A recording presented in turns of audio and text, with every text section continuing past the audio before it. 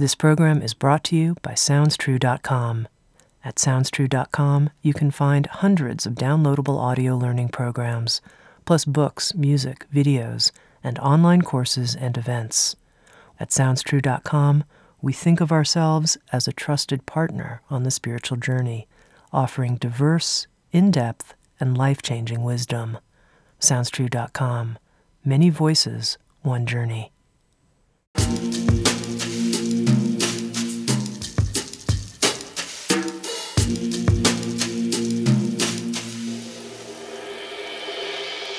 You're listening to Insights at the Edge.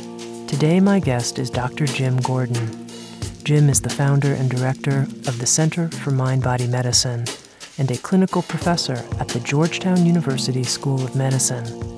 He has authored several books, including the most recent, Unstuck, Your Guide to the 7-Stage Journey Out of Depression. He's a leading authority on stress management and mind-body medicine, and has trained thousands of health professionals and patients on how to incorporate stress management and other self-care techniques into their lives.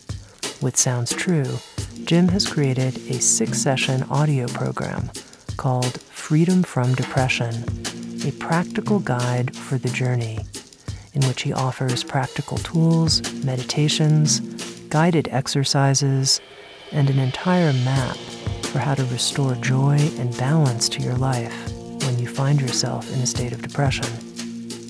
In this episode of Insights at the Edge, Jim and I spoke about the actual research on antidepressants and their effectiveness. We also spoke about the most important mind-body approaches that can help people with severe depression. We also talked about how to get started with a mind-body program when you feel too hopeless and helpless to begin anything. And finally, we talked about the importance of breaking the silence, the taboo around talking about our suicidal thoughts and fantasies. Here's my very helpful and empowering conversation with Jim Gordon.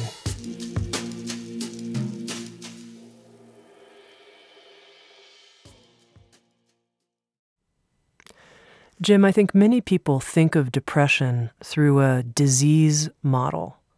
I have this depression disease that I've inherited from my family, or that for whatever reason I have, and that therefore I have to approach curing it through some kind of medicinal approach, like it was a disease. But you don't seem to be very fond of the disease model.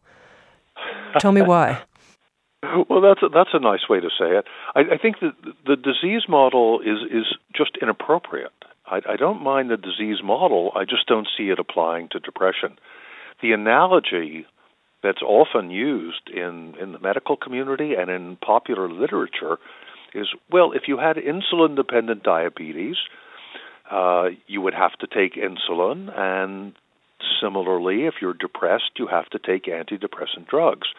But the analogy is totally false one, because insulin-dependent diabetes, there's a clear anatomical and biological and physiological changes that are quite consistent, and there's actually something that's a very good remedy for the condition, which is insulin. In depression, major depression is what psychiatrists call it when you've had a whole series of symptoms for several weeks or more. In major depression, there is no consistent biological change. There's no consistent anatomical change. When you autopsy people who have diabetes at the end of their lives, you can see the changes in the organs and the blood vessels. There's nothing like that for people who are depressed. And there's no consistent physiological change. Sometimes people have higher levels of stress hormones.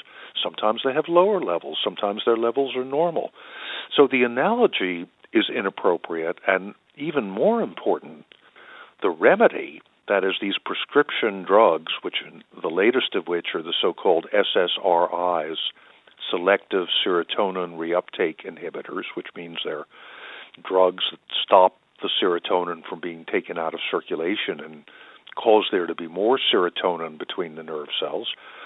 Those drugs just don't work very well. Now, for a long time, pretty much everybody, and I have to confess, even though I didn't like the effects or the side effects of the drugs, I thought, well, at least they relieve symptoms of depression. But that was based on literature that was completely skewed by the drug companies. Essentially, the drug companies published all the positive studies and very few of the negative studies.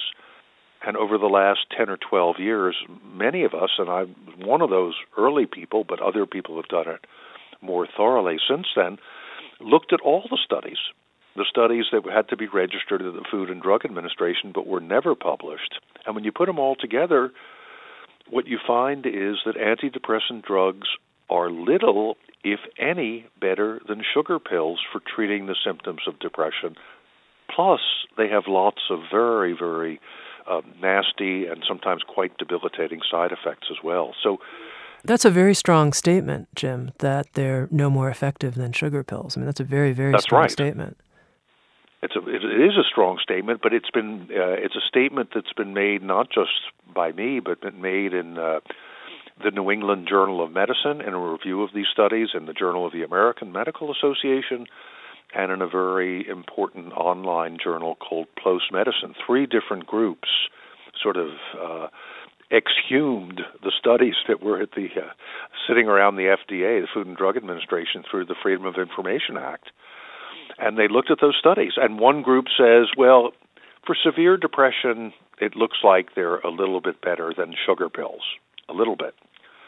But one of the other studies actually suggests they're worse than the sugar pills for severe depression. So what this means is not that people sometimes don't feel better when they take antidepressants, but that they should be very much a last resort and not the treatment of choice. It just doesn't make sense because of the evidence is not there. The analogy is a false analogy, and the level of side effects, 70 or 80% of the people who take antidepressants have one or another kind of at least unpleasant side effect. So why use them unless other far less harmful, in fact beneficial treatments don't work? Okay, a couple of questions here. I can think of several people as you're speaking who are friends of mine who are on these sugar pills or on antidepressants and report that it really helps them. What do you think they're experiencing if it might not be the benefit is actually coming from the antidepressant? Well, I wouldn't even say that. I'd say the benefit may be there may be people for whom that particular pill is useful. I don't deny that, and I don't say to people you have to get off them. What I say is let's look and see if there are other ways. Now, what they do, what many people report, is I don't feel so depressed, but I don't feel so much of anything anymore. It kind of evens me out. I don't have the lows, but I don't really have the kinds of highs that I used to have before either. So they seem to do that. They do act for some people as a kind of tranquilizer. They do raise the levels of serotonin, which may improve mood in some people, but you can also raise the levels of serotonin with physical exercise. You can raise it with meditation. You raise it with yoga. So wine, it's not that I'm saying they may not help people either directly through their action on biology or perhaps through the placebo effect, which is enormously powerful. If you believe something's going to help you, it's likely to help you. So the issue is not do they help some people or don't they help some people, but is that what you should be doing preferentially? Is that what you should be doing first, the way most doctors advise their patients, or should you only do that if all these other approaches that enhance our biology, enhance our psychology, enhance our connection to ourselves and others, if they don't work? So it's turning it upside down. It's not throwing out the antidepressants, but it's putting them in a very different perspective. Now, you mentioned that the general public may not be aware of some of the studies that show the negative effects of antidepressants or certain antidepressants. Can you tell me what some of those negative studies are, as I probably am not aware of them? Well, anybody who's taking them pretty much is aware of them. But you're right, the rest of the public may not know because they're not even though they're mentioned, they're really not emphasized. So about 60 or 70% of people who are on this group of SSRIs like Paxil and Prozac and Zoloft and others, they have some kind of digestive disturbance. It may be small, it may be great. Sometimes people put on a lot of weight. That's one that a lot of people don't like. Sometimes there are headaches, sexual dysfunction. In one series of what they call a meta-analysis, where a researcher looks at a whole bunch of different studies on side effects, showed up to 70% of the people who were on antidepressants had some alteration in sexual functioning, less libido, less desire, more difficulty being aroused, less interest in sex generally. So these are important side effects. Some people become more agitated when they take them. That's one of the reasons why there's a warning on antidepressants, particularly young people. In the first week or two of taking them, they're depressed to begin with. They take the antidepressants. A certain number of them become more depressed, more agitated, and much more suicidal. It's a very serious side effect. And then there are a number of papers that have been published about people who take antidepressants for a long time that show major neurological changes, tremors and twitches and other significant neurological side effects that may or may not be reversible if you take the antidepressants.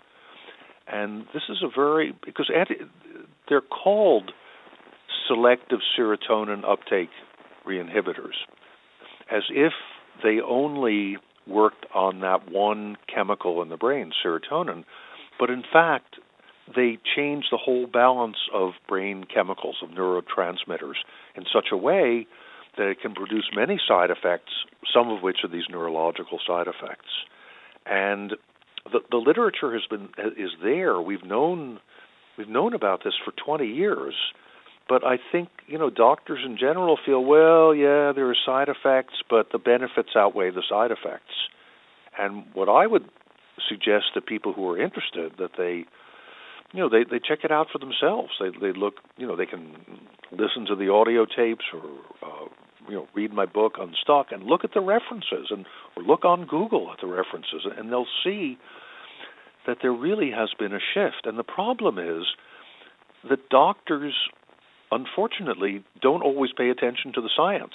They continue to do, like many of us, they continue to do what they've been doing because it looks to them like it works.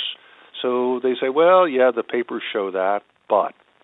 And unfortunately, a lot of people suffer from being on these drugs and don't get the kind of benefit they're looking for. And more people are on these drugs. There are 30 million Americans who are on antidepressants, which is a huge number. So if the disease model is not an appropriate model for depression, what is, in your view? The way I look at it is that depression certainly signals an imbalance. So on the one hand, it's a wake-up call. And if you're depressed, or for that matter, if you were anxious, it's letting you know that there's something going on that's not right. Something going on in your body, in your mind, in your life, in the way you're relating to other people that's out of balance. And it's when we're depressed, it lets us know we've got to pay attention.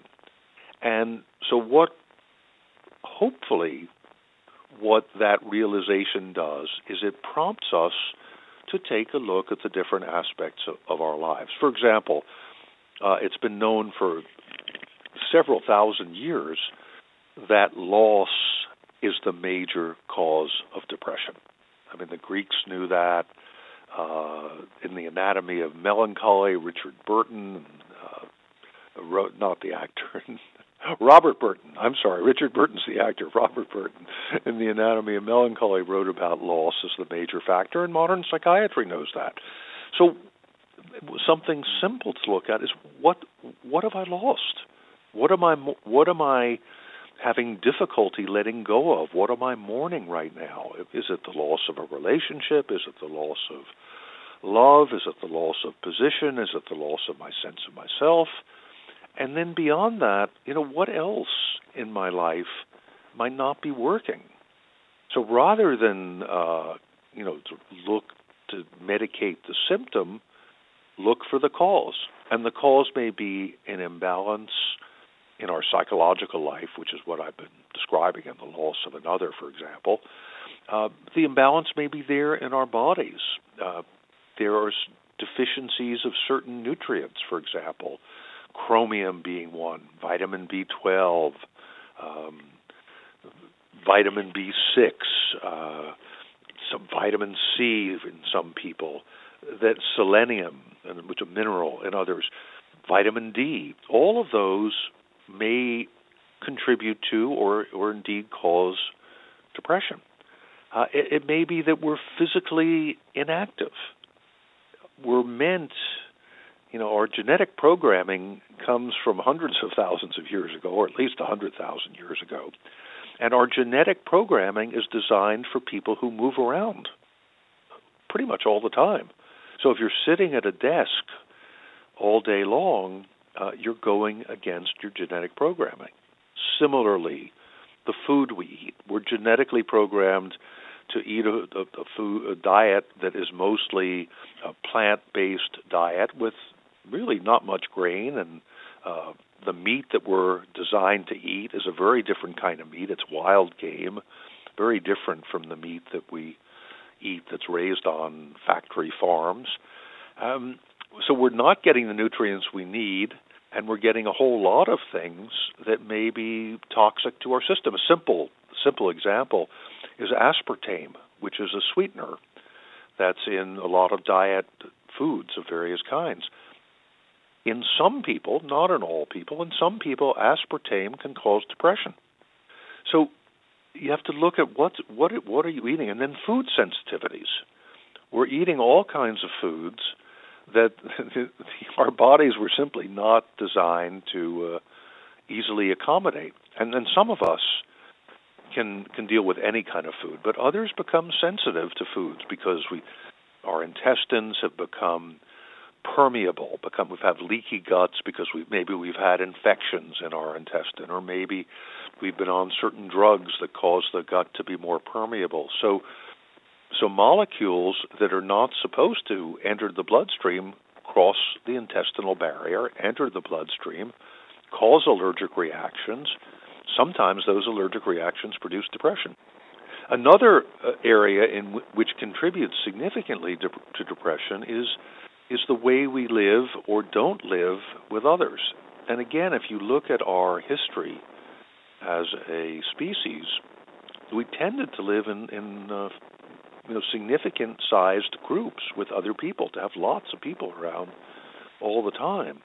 And many of us don't have that kind of social support, that kind of sense of, that there's always going to be somebody around. I think that's one of the reasons why in many indigenous societies I've visited, it's not that depression is unknown, but you don't have the same numbers of people who become depressed, even with very significant trauma or loss, because there are so many other people around to whom you can go for support and love and caring and just feeding and just people who will be there to hang out with. So that's another issue. And then finally, I think that a lot of people become depressed because there's no longer, or perhaps there never was, a sense of meaning and purpose in their lives. I mean, a very common example would be parents who kids leave home, empty nest syndrome. And their purpose was, in their minds, to raise the children. Now they don't have a purpose. So why take a pill? Why not find something meaningful in your life that will give you that sense of purpose and that will give you a reason to be alive? Now, Jim, I know you've worked with hundreds of people who have come to you with depression, and you've worked with them as their mind-body physician. And What do you do when somebody comes to you and they say, look, these are great recommendations. I know I need to exercise. I know I need to change my diet, but, I'm depressed. I'm lethargic. I'm stuck. I mean, I don't have the energy for all of this change. That's the problem. That's right. And you're giving a very good example of what it's like when you're depressed. And I have been depressed, so I know it from the inside as well as the outside. You help people begin where they can. I can't go to the gym 5 times a week, but maybe you can walk around the block and begin that way. I can't do all the assignments because I'm so down, I'm so depressed, I can't do anything. Well, can you clean off your desk? Can you clean up the dishes in the sink? Can you do something? So part of it is helping people to make small changes. And that becomes the basis for making larger changes. And it also gives us, if we make a small change, the message is very clearly, I can do something. And maybe if I can do this, I can do something else. I begin with people often by teaching them, which I do on the audio tapes as well, is teaching a slow, deep breathing technique, which just about anybody can do. And people feel, I feel a little more relaxed. I'm breathing in through my nose and out through my mouth, and my belly is soft. And they do that with somebody in my office or, on the tape for 5 minutes or so. And about 80 or 90%, and I'm talking depressed people and very seriously traumatized people as well as the professionals I train, feel a difference. And feeling that difference, you not only see that you can do something to help yourself, the idea comes in, well, maybe it can all change. Because the hallmarks of depression are helplessness and hopelessness, and you describe them very well. So if you can give people some things they can do to help themselves, they already have an antidote to the helplessness, and it gives them some hope that something else is possible. Now, not everyone. There may be some people, but there are very few who won't see some kind of change. And as a clinician or as a writer or as somebody talking with people, I'm looking for where's that possibility of change? What can I work with?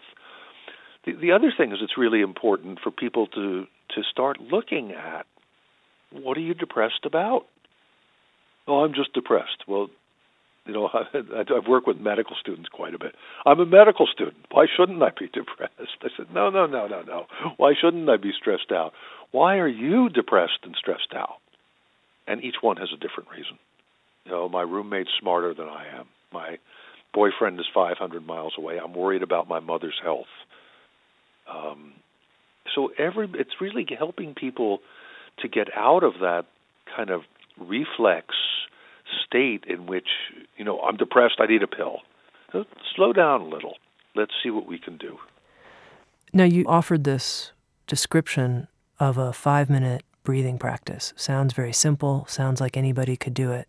I'm curious, in your practice, do you ever meet people who have just so much resistance, or you could say self-hatred, that they won't even do that? And how do you work with them? Well, I don't. If they really are not interested in doing what I think that's a very good answer.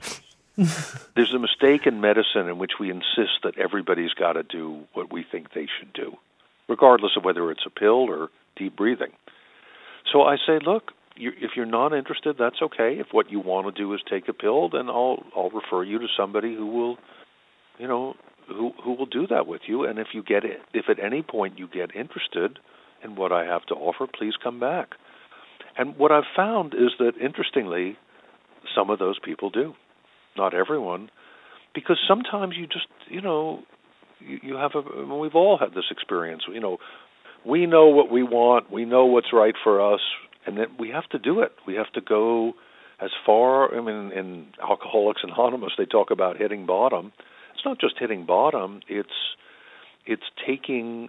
If you feel you need to do something, you should do it. The poet William Blake has this wonderful line, which is, if the fool would persist in his folly, he would become wise.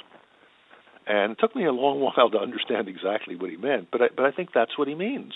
That if you do, if you're caught up in an idea in your head about what you should do, you've got to do it. And it's only, if it works, great. If it doesn't work, then maybe some other idea, some other possibility will come and you will be open to it. But you can't be forced to do it. Now, you compare the journey through depression to a hero's journey, to Joseph Campbell's work in mapping the hero's journey. And do you think it's like that? Do you think it's heroic to move through depression? It sure was for me when I was depressed. I felt heroic. And the people I work with, it feels, first of all, it's a dignified way to look at what we're doing. And I look at human life that way. That when they're talking about heroes, they're not just talking about, Odysseus or Hercules or somebody like that.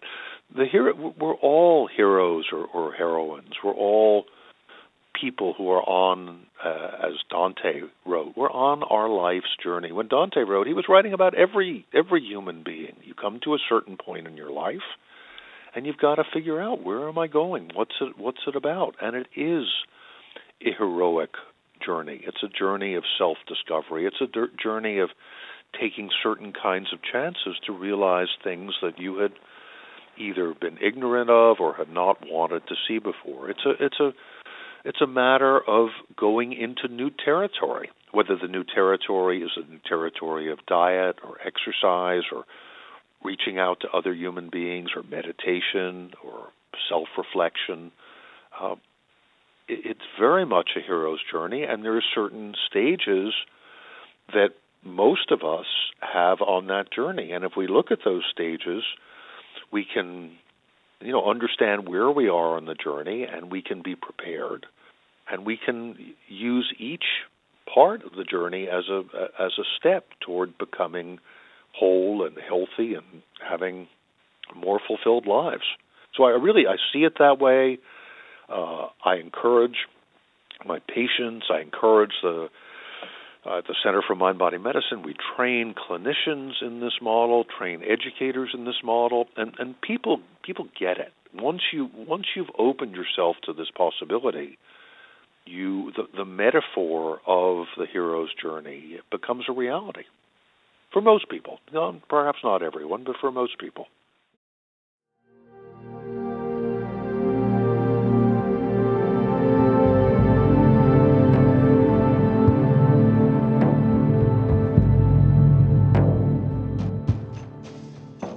You're listening to Insights at the Edge, produced by Sounds True.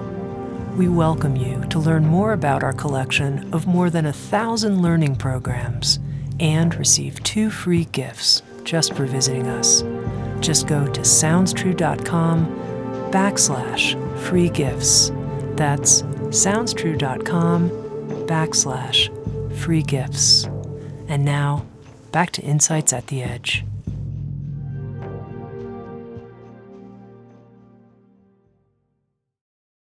Why do you think some people seem to be more prone to depression and other people don't? I mean, I know some people are like, I just never get depressed. That's just not my thing. It just doesn't happen to me.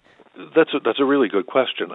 We all come into the world with different qualities, different attributes, different kinds of personality. It's funny, when I was originally in psychiatric training early on, I focused almost exclusively, I would say, on the effect of parents and the effect of the environment.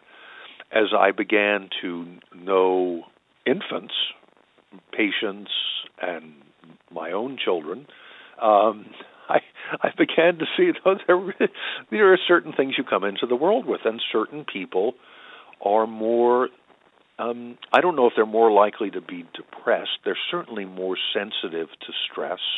They're more sensitive to loss. They're more sensitive to certain kinds of challenges than others. And and some people are more optimistic. There've always been, there's certain people who just bounce through life.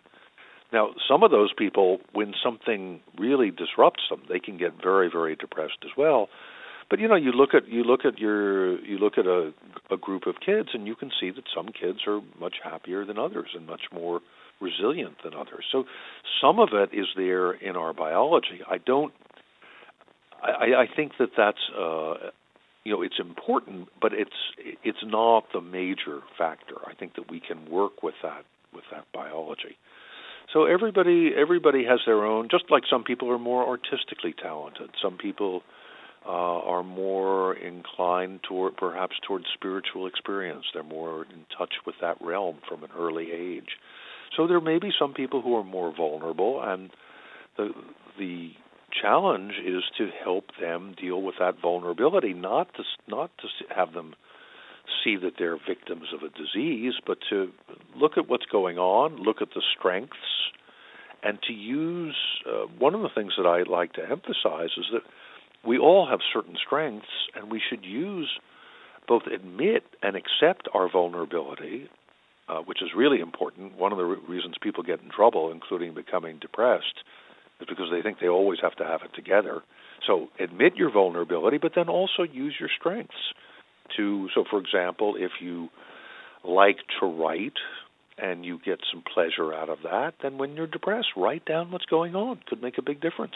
If you like to be with other people, then use that. Reach out to other people. Use whatever is an actual or a potential strength to help you heal what the weaknesses are. And don't be afraid of the weaknesses. Accept them. You don't seem to give that much credence to biologically inherited depression. I mean, I've certainly heard people say, depression runs in my family. My grandmother was depressed, my mother, blah, blah, blah. But you don't seem to think that that's that major a factor. Well, the research doesn't show it's a major factor. I mean, that's why it's a factor, but it's not a major factor in depression. In other conditions, sure, like, for example, in bipolar disorder, it is much more of a factor, a much stronger factor. But in either case, it's just a predisposing factor. It's not your destiny. You may be more vulnerable to it biologically. You also may be more vulnerable to it psychologically because, you look just like Aunt Sadie, and she was always depressed. So you're getting that message from early on. But even so, you can change biology. I mean, that you can change biology without drugs. The approaches that I use with people that we're talking about change biology. They change biology in a generally predictable and healthy way without the negative side effects of the drugs. And you can see this on brain scans of meditators, for example, that you shift the functioning in the brain, the high levels of functioning from areas that are associated with pessimism to areas that are associated with optimism and well-being. You can, with physical exercise, you can actually create new brain cells. There's an area of the brain called the hippocampus, which is in the emotional part of the brain, what's called the limbic system. In the hippocampus, in people who've been depressed for a long time or people who've been seriously traumatized, by war or by beating or abuse, especially when they're young, they lose cells in the hippocampus.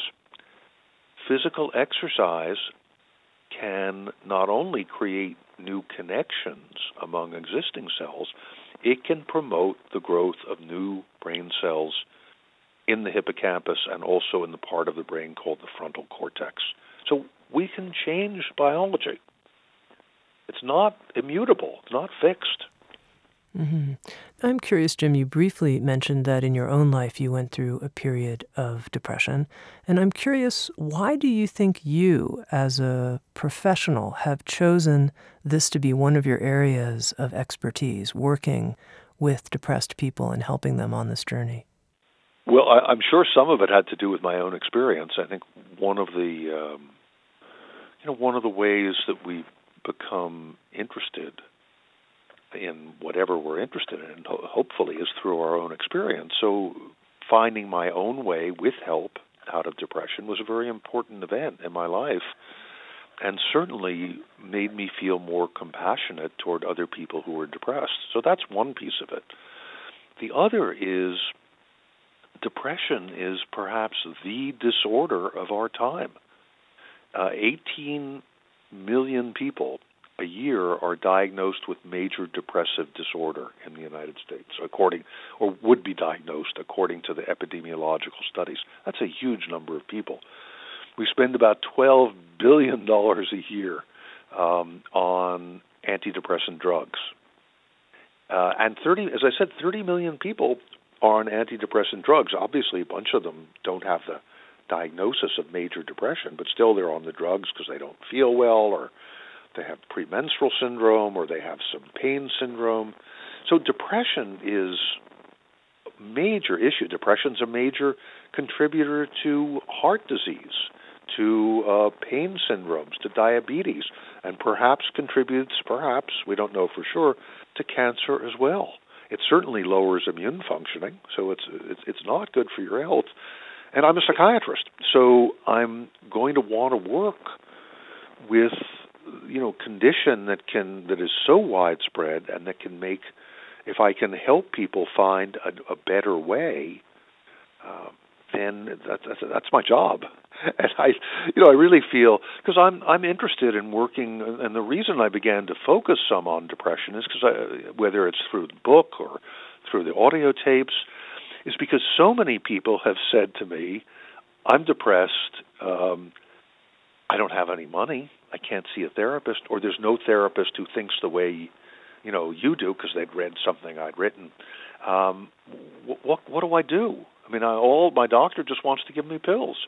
So I want to respond to those people. Those are the people who tend to write me, and those are the people, many of the people who come to see me, and I feel a sense of fellow feeling, of compassion with them, and I want to provide them the tools that they need to help themselves. And I also know if they help themselves with depression is the major cause of disability in the world. And you think, well, maybe it's AIDS, or maybe it's cancer or heart disease. No, depression sidelines people, gets their lives messed up, makes them non-functional far more than any other condition. It's kind of amazing. So I'm interested in helping. I'm interested in helping lots of people. I'm interested, I'd say it fancy. I'm interested in public health, but I'm interested in helping people on a large scale to help themselves. What's interesting in talking to you is you make depression sound so workable. Meaning, often when I talk to people that I love who are depressed, it feels so unworkable. But in talking to you, it's, exercise, meditation, deep breathing, an antidepressive diet. I mean, it just seems like, it seems very workable. Yeah, but it's true. It is, but the nature of depression is to believe it's not workable. So that's where you start off. So it's very important that there are people who have had the experience themselves, like me, the experience with others of using an approach that works. So I bring that sense of possibility, a hard-earned, I would add, sense of possibility and of hope to people. I'm not saying it's easy. Not easy, you're really feeling down, you're feeling worthless, my life doesn't mean anything. It's not easy. It's perhaps the hardest thing of all. People who have been depressed, and for example, people who've been depressed and have had cancer say, depression's much worse than cancer for me. So I appreciate how painful and how difficult it is, and how difficult it is to see the possibility. But I know that, at least for me and for many of the people with whom I've worked, it is possible to come through it, to learn from this time, this challenging time of psychological, physical, social, spiritual imbalance, and to come to a place of feeling greater wholeness.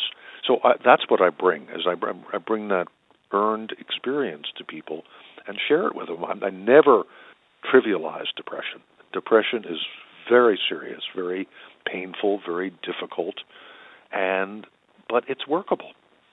Almost everybody, I would say. One of the interesting parts of your work that I want to highlight and would like to hear you talk about is in this journey, which you describe as a 7-stage journey. One of the stages, the 4th stage, you describe as dealing with demons. You talk about demons as being things like procrastination or self-aggression, that kind of thing. And I wonder if you can talk about that specifically. You say that underneath the demon is what you call a daemon. And if you can explain that. Sure. Well, the word demon comes from that Greek word daemon or daimon, and some listeners may remember that Socrates used to consult when he was in trouble. He would consult his daimon. He would consult this inner voice, the voice of his own intuition, his own unconscious, his own deep sort of psycho-spiritual authority, and he would look for answers there. Now, what's happened in the 2,500 years since then is, over a period of time, that sense of the power of that inner voice, that sort of mysterious inner voice, has metamorphosed and really has been shrunken to the word demon. So in Judeo-Christian thinking and Judeo-Christian theology, you see these demons, these things that are terrible and threatening, and we've lost sight of the daimon.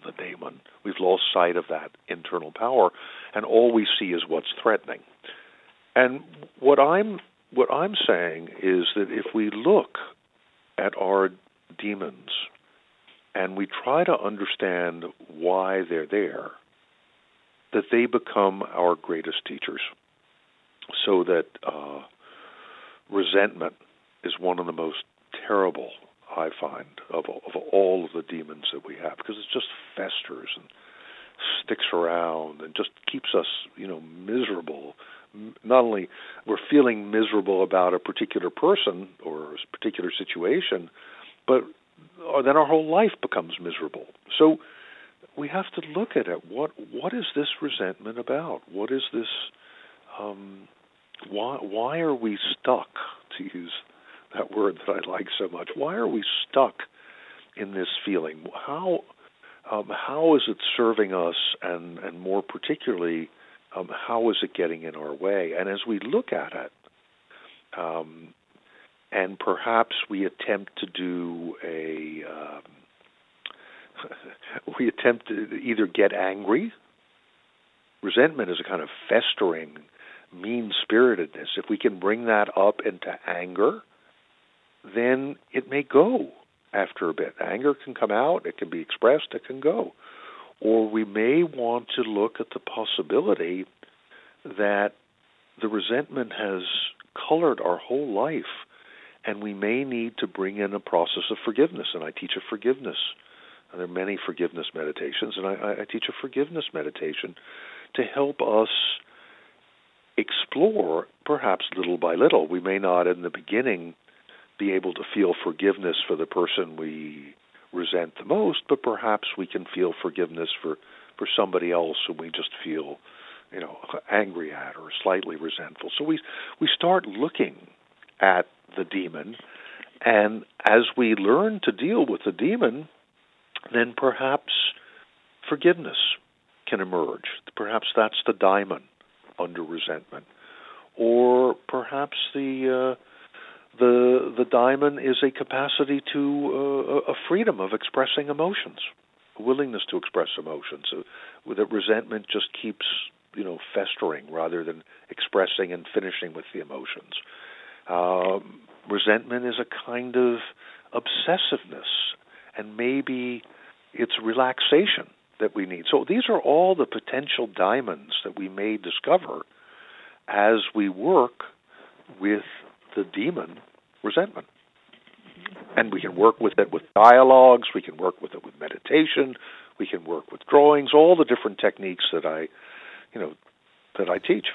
Now, let's take just one other example. I mentioned procrastination, because I could imagine someone listening who says, yeah, of course I know that exercise would help me feel a lot better, and I'll do that, well, not tomorrow, the day after tomorrow, but I'm certain, that kind of thing. How do you help people work with procrastination? Well, that's a good one. That's a hard one, especially for somebody who's a writer. Writers know about that one very well. I think what I do is what I suggest is something very simple, like do something that resembles the thing you can't do as a start. So if I'm a writer, I procrastinate sometimes. I'm writing a book or I'm writing an article. What I do is I write an email. So I'm doing a task that's similar, not the one I'm procrastinating, and then I write another email, or I write in my journal, and it begins to loosen up the function that is so shut down and so stuck. So at a certain point, effort is required. Or let's say procrastinate a little more. Go out and do something. Go out for a walk. Go out and buy something. Go do something that will, instead of sitting around staring at your computer, go out and do something else. And often the overwhelming spell of procrastination will be broken by going to the grocery store or getting a pair of shoes or whatever, or going for a walk or playing with your dog, whatever it might be. Sometimes that frees you up from that kind of stalled confrontation with the task.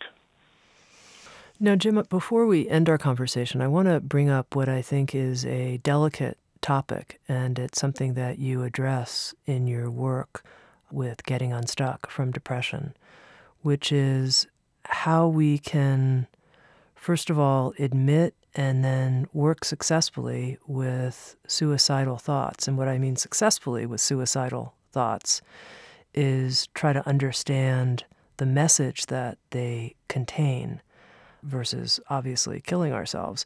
I know this is a very sensitive topic to bring up, and I want to take the risk to talk about it because I think often when you even just say something like, I've been having suicidal fantasies, not even to the point of, suicidal thoughts, planning a suicide, just fantasies about it, it completely freaks everybody out. You can't talk about that kind of thing. It's completely not allowed to be spoken. And yet it seems to me that it's probably very common and maybe even just sort of part of the human journey to consider such a thing. You've said it. I agree with you completely. I mean, those thoughts come up, not in everyone, but in a majority of people at one point or another. The suicidal thoughts come up. Why am I here? Doesn't make any sense. I can't stand it. Maybe I should die. So, and you're bringing it up is exactly what needs to happen. We need to be able to talk about these thoughts, and there is such a taboo against talking about them. Physicians, often will turn away. I've heard again and again, as soon as I talk to my doctor about this, he said, here are some pills, or I want you to see a psychiatrist. Well, that's exactly the opposite of the appropriate response. The appropriate response is, what's going on? Tell me about it. Because one has elected to tell those thoughts to somebody for a reason. So the crucial thing for people who are suicidal is to have somebody who is there with them and for them, whom they can trust, who will take what they're saying very seriously, but will not freak out, will not, rush to do something inappropriate. And that requires sort of a certain steadiness of character and a certain understanding. But that's really, really important. And I would say that if people are feeling suicidal and despairing, that it is something that may be a kind of perfectly understandable part of the psychological journey that they're on, that it is very important to have somebody who is there with you. And if you don't have a therapist or somebody you trust to be there with you, you may want to call a suicide hotline. And I used to work with a hotline that did wonderful, wonderful work with suicidal people. And there is a national suicide hotline with lay people who are supervised by professionals who are there for you. So the beginning is exactly what you're saying. Say, okay, I am feeling this, If it's a thought that just comes, every once in a blue moon, just watch it come and watch it go. But if it's something that's there and you're thinking about it, you really do need to talk to someone. You need to find somebody whom you trust, ideally somebody you can talk with in person. If that's not possible, at least in the beginning, then find somebody on a hotline that you can talk to, and then you'll begin to explore once you have made that contact, it's easier to explore what's going on in my life. Why am I, because you're really, forgive the pun, you're kind of at a dead end. I don't know what to do. I don't know what to do with myself. I don't think I can make a difference. What's the point? So what does that mean? What brought you there? What are you missing? And that's the beginning of the exploration that may help you to find something that's crucial, not only to staying alive, but to really finding your path in this life. Many people come to a fuller understanding of who they are and why they're here on this planet and what they're meant to do and who they're meant to love and care for and be with only after they've been through this kind of crisis. So we have to honor it at the same time that we honor it as something that potentially has healing in it, at the same time that we're extremely careful and that we take care of people who are going through it. I think one of the challenges, of course, in anybody sharing that they've had suicidal fantasies or thoughts is, oh my God, you're going to lock me up, or you're going to call the police, or you're going to take this radical action, and that's not what I need. I just need to talk. But who can I talk to who understands that? That's right. So it's really important. I mean, occasionally there are people who are really saying, lock me up, I need it. That happens. But you're right. For most people, it's really saying, I need somebody to talk with. And we need to become, educated as a society. We need our professionals to be educated, to not be so terrified. I work with a lot of... I work in a lot of crisis places around the world where there have been wars and natural disasters, and I work back here at home with U.S. military, many of whom are going through that. And it's very hard for them to talk about, and it's absolutely essential. It's the beginning of them being able to heal themselves and not act on those thoughts, not act on those feelings, but really find another way. So yes, you're right. We need to understand that we're a society we're scared of depression.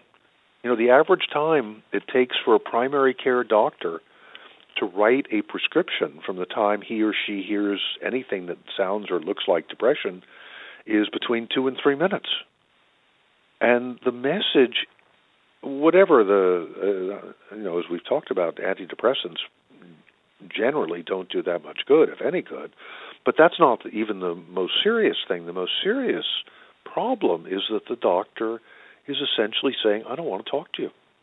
I'm just going to write a prescription for you. And because they're scared. They don't want to deal with depression. They don't know how to deal with it. It gets them uneasy, perhaps touches on their own fears, their own tendency toward depression, and suicide is much, much more so. So that there's so much fear of talking about it, of dealing with it, of helping people to understand what's going on. But we have to change that. Now, Jim, just as a final question, you mentioned that earlier in your life you went through a depressive period and that your work in this field is hard-earned, hard-won. And I'm curious, if you found yourself in a depression again, do you have a sense of what approach you would take, knowing everything you know now? Well, I've gone through, like many human beings, I've gone through difficult crises in my life, losses, pains, confusion, and I have used all of the approaches that I describe. I've worked with meditation, with physical exercise. I do drawings. I shake my body and dance. I cry. I yell. I work with my demons. I reach out to other people. I look for what's out of balance and where I should be headed. I do all of these things. And therefore, I don't think I could be diagnosed with clinical depression. It's not that I wasn't miserable. It's that I move through it in a different way now. So, yes, I have bad times and maybe difficulty sleeping and when something has come up and I'm unhappy. But I'm able, it seems, able to learn from it, to move through it, and to sometimes with the help of others, often with the help of others, could be professional help or could be friends, colleagues. I'm able to move through those times and learn from them. So each of these episodes that comes up has been one that's,